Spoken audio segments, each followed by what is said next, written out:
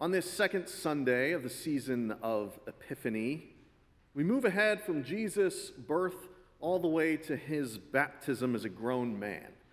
And this marks the beginning of his ministry.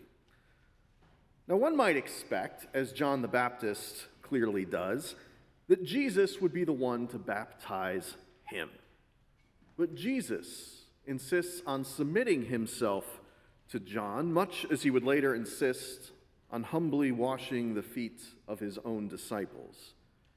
You see, Jesus does not appear to be too concerned with authority, hierarchy, or doing things in the proper way.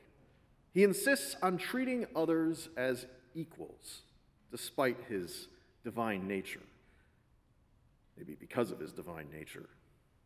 Jesus doesn't care that John the Baptist is a mere mortal, a sinner in his own right, no more than he's bothered by the fact that the River Jordan is likely polluted by the hundreds of people that are bathing in it.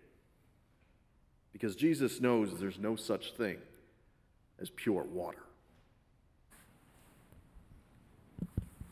Today's reading is from Matthew 3, 1 through 6, and 13 through 7. In those days, John the Baptist appeared in the wilderness of Judea, proclaiming, "Repent, for the kingdom of heaven has come near." This is the one of whom the prophet Isaiah spoke when he said, "The voice of one crying out in the wilderness, prepare the way of the Lord, make his paths straight." Now John wore clothing of camel's hair with a leather belt around his waist, and his food was locusts and wild honey. Then Jerusalem and all Judea and all the region around the Jordan were going out to him, and they were baptized by him in the river Jordan, confessing their sins. Then Jesus came from Galilee to John at the Jordan to be baptized by him. John would have prevented him, saying, "I need to be baptized by you, and do you come to me?" But Jesus answered him, "Let it be so now, for it is proper for us in this way to fulfill all righteousness." Then he consented. And when Jesus had been baptized, just as he came up from the water, suddenly the heavens were opened to him, and he saw God's Spirit descending like a dove and alighting on him. And a voice from the heavens said, "This is my Son, the Beloved, with whom I am well pleased." Hear what the Spirit is saying to the church. Amen. Please pray with me. Everlasting God, may the words of my mouth and the meditations upon all of our hearts serve to glorify you, and may they be in keeping with the teachings of our Savior Jesus Christ, in whose name we pray. Amen. Some people are disappointed, I think, to learn that there's nothing particularly special about the water in our baptismal font. No, it is not specially imported from the River Jordan or some fresh mountain spring. It hasn't been baptized by the Pope, although I don't know why that would matter unless you're Catholic. It hasn't been filtered or distilled or purified in any way. I'm sorry to break it to you, but it's just regular old tap water. My wife, Angela, seemed disillusioned when I told her as much. I suppose that's typical when you're married to a pastor and you get to see all the things that goes on behind the scenes. The clerical robes getting dry cleaned. The leftovers of the communion bread buttered and eaten with a bowl of soup for lunch on a Sunday afternoon. The Bible casually stuffed into the glove box of the car alongside insurance cards and vehicle registration papers. The sacred made profane, or at least mundane. When you're a preacher, it all sort of blends together. But who among us really gets to determine or decide what is sacred and what is profane? Is it wrong to eat communion bread for lunch? Is the water from the tap too crude for sacramental use? Rather than subscribe to creeds and dogma created by men, and it usually is men, with an authoritarian streak and an obsession with so-called purity, I personally tend to lean towards the spirits of the law rather than the letter of the law. And in that spirit, our religious liturgies are not magical rites that have to be performed just so, in some precise way, with the proper implements and ingredients. They are symbolic and evocative of powers that are beyond our ability to understand or harness or control. Symbols are just that. They point to something beyond themselves, something greater than themselves. And so long as the symbols serve that purpose, regardless of the particulars, the ritual has value. It works. A few years back, I can remember sitting right here in one of these chairs during worship, just before I was about to call up a child and her family to be baptized. And I realized in a moment of panic that I had never checked to see if anyone had actually put water in the baptismal font. Now, if it turned out to be empty and I had to stop the whole service while someone went to go fill it up, well, that would be mighty embarrassing. But at this point, there was nothing to be done about it. Even so, my mind raced trying to figure out a way to get water into the font without disrupting the service. And that's when I saw it. A half-empty bottle of Dasani under the pulpit. I couldn't, I thought to myself. Could I? I realized that even if I were to use this water, I'd still have to get everyone, all of you, to turn around while I put it in the baptismal font. I briefly considered the old, "Look, it's Jesus" trick, but decided against it. And, even I had to admit that using someone's old drinking water to baptize a baby just felt wrong and kind of gross. So you'll be relieved to know that for me, at least, it was a bridge too far. So I took my chances, and when the time came to remove the cover of the font, I breathed a sigh of relief. One of the ushers had refilled the water before the service. Tap water. Seems a lot better now, doesn't it, when you consider the alternative? Or were you hoping for something more pure? The Christian sacrament of baptism has its roots in Jewish purity laws. The ancient Israelites, following the law as prescribed by Moses, were deeply concerned with purity and ritual cleanliness. Now, when you consider that these rules originated amongst an essentially nomadic people, that makes a lot of sense. Life on the road is dirty, and water can be hard to come by, and strict protocols help to prevent disease and indignity. There were many things, according to Deuteronomic law, that could make a person spiritually unclean. Some of these were avoidable with a little care, like eating pork or shellfish. Others were inevitable, depending on one's circumstances. Touching a corpse, for instance, or menstrual blood. Women who were menstruating were relegated to the edges of the camp, in fact, for fear of spiritual contamination.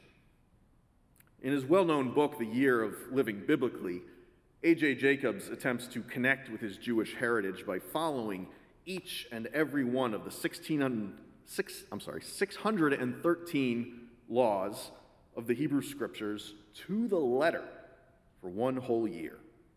He carefully avoids wearing any clothes that blend linen and wool. He follows a strict kosher diet. He refuses to lie for even the most innocent reasons. At one point, he's out with his wife, and they run into a couple that they know. And the couple says, "Oh, we'll have to get together sometime." And, anyone else would just be like, "Oh, yeah, of course. Yeah, we'll work that out." But instead, when this happens, the couple says, "Oh, we have to get together sometime." And A.J. Jacobs says to them, "No, I don't think we're going to do that." Much to his wife's embarrassment.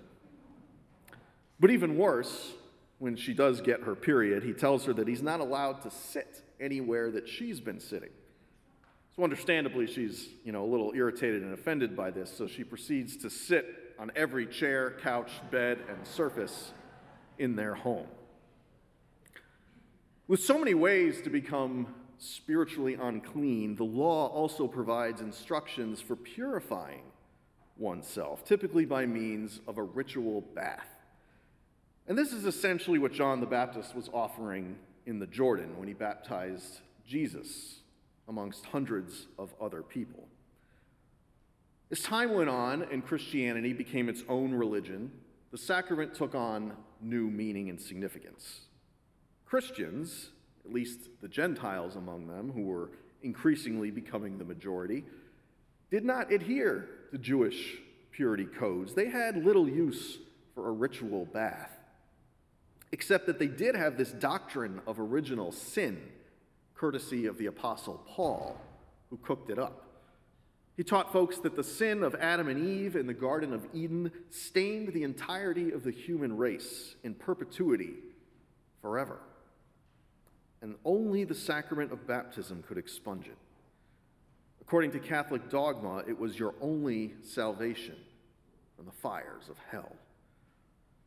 Now, in our church, we have a very different understanding of baptism. We believe that we are already saved by grace, with or without the sacrament. But the sacrament is a public, ritual celebration of that very grace and of God's love. To baptize someone with water, a powerful symbol of God's Holy Spirit, is to name them as God's beloved, to welcome them into our community, and to celebrate God's love together in community. It's a celebration of the love that is already there. As God says to Jesus when he is baptized, so God says to us all, "This is my child, in whom I am well pleased." What then of purity? Is spiritual purity irrelevant? Well, as Paul often said in his letters, by no means. That being said, I think we tend to focus on the wrong things when it comes to matters of purity. In particular, there's a disproportionate emphasis on sex. Paul was guilty of this too. He had a lot to say about the subject, including some rather homophobic ideas. But this is also the same guy who says that it's better for everyone to remain abstinent like him, and that if they absolutely cannot control themselves as a last resort, they should go ahead and get married. This is not the guy you want to go to for romantic advice. His views on the subject are frankly repressive and unhealthy, but they've influenced a lot of our culture. As I was researching the subject of spiritual purity for this sermon, I came across something called the Rice Purity Test, developed by Rice University. It touts itself as the gold standard in testing one's innocence, with a score of 100 being totally pure of heart and a 0 being a depraved sinner. I took the test myself, and while it wouldn't be appropriate for me to share all of my answers, I ended up with a score of 44. You are a little special, the results concluded. People who receive scores that fall into this range are probably a huge fan of cult movies. I thought that was oddly specific, but also surprisingly accurate. The purity test includes questions such as, have you ever held hands romantically, kissed a non-family member, danced without leaving room for Jesus?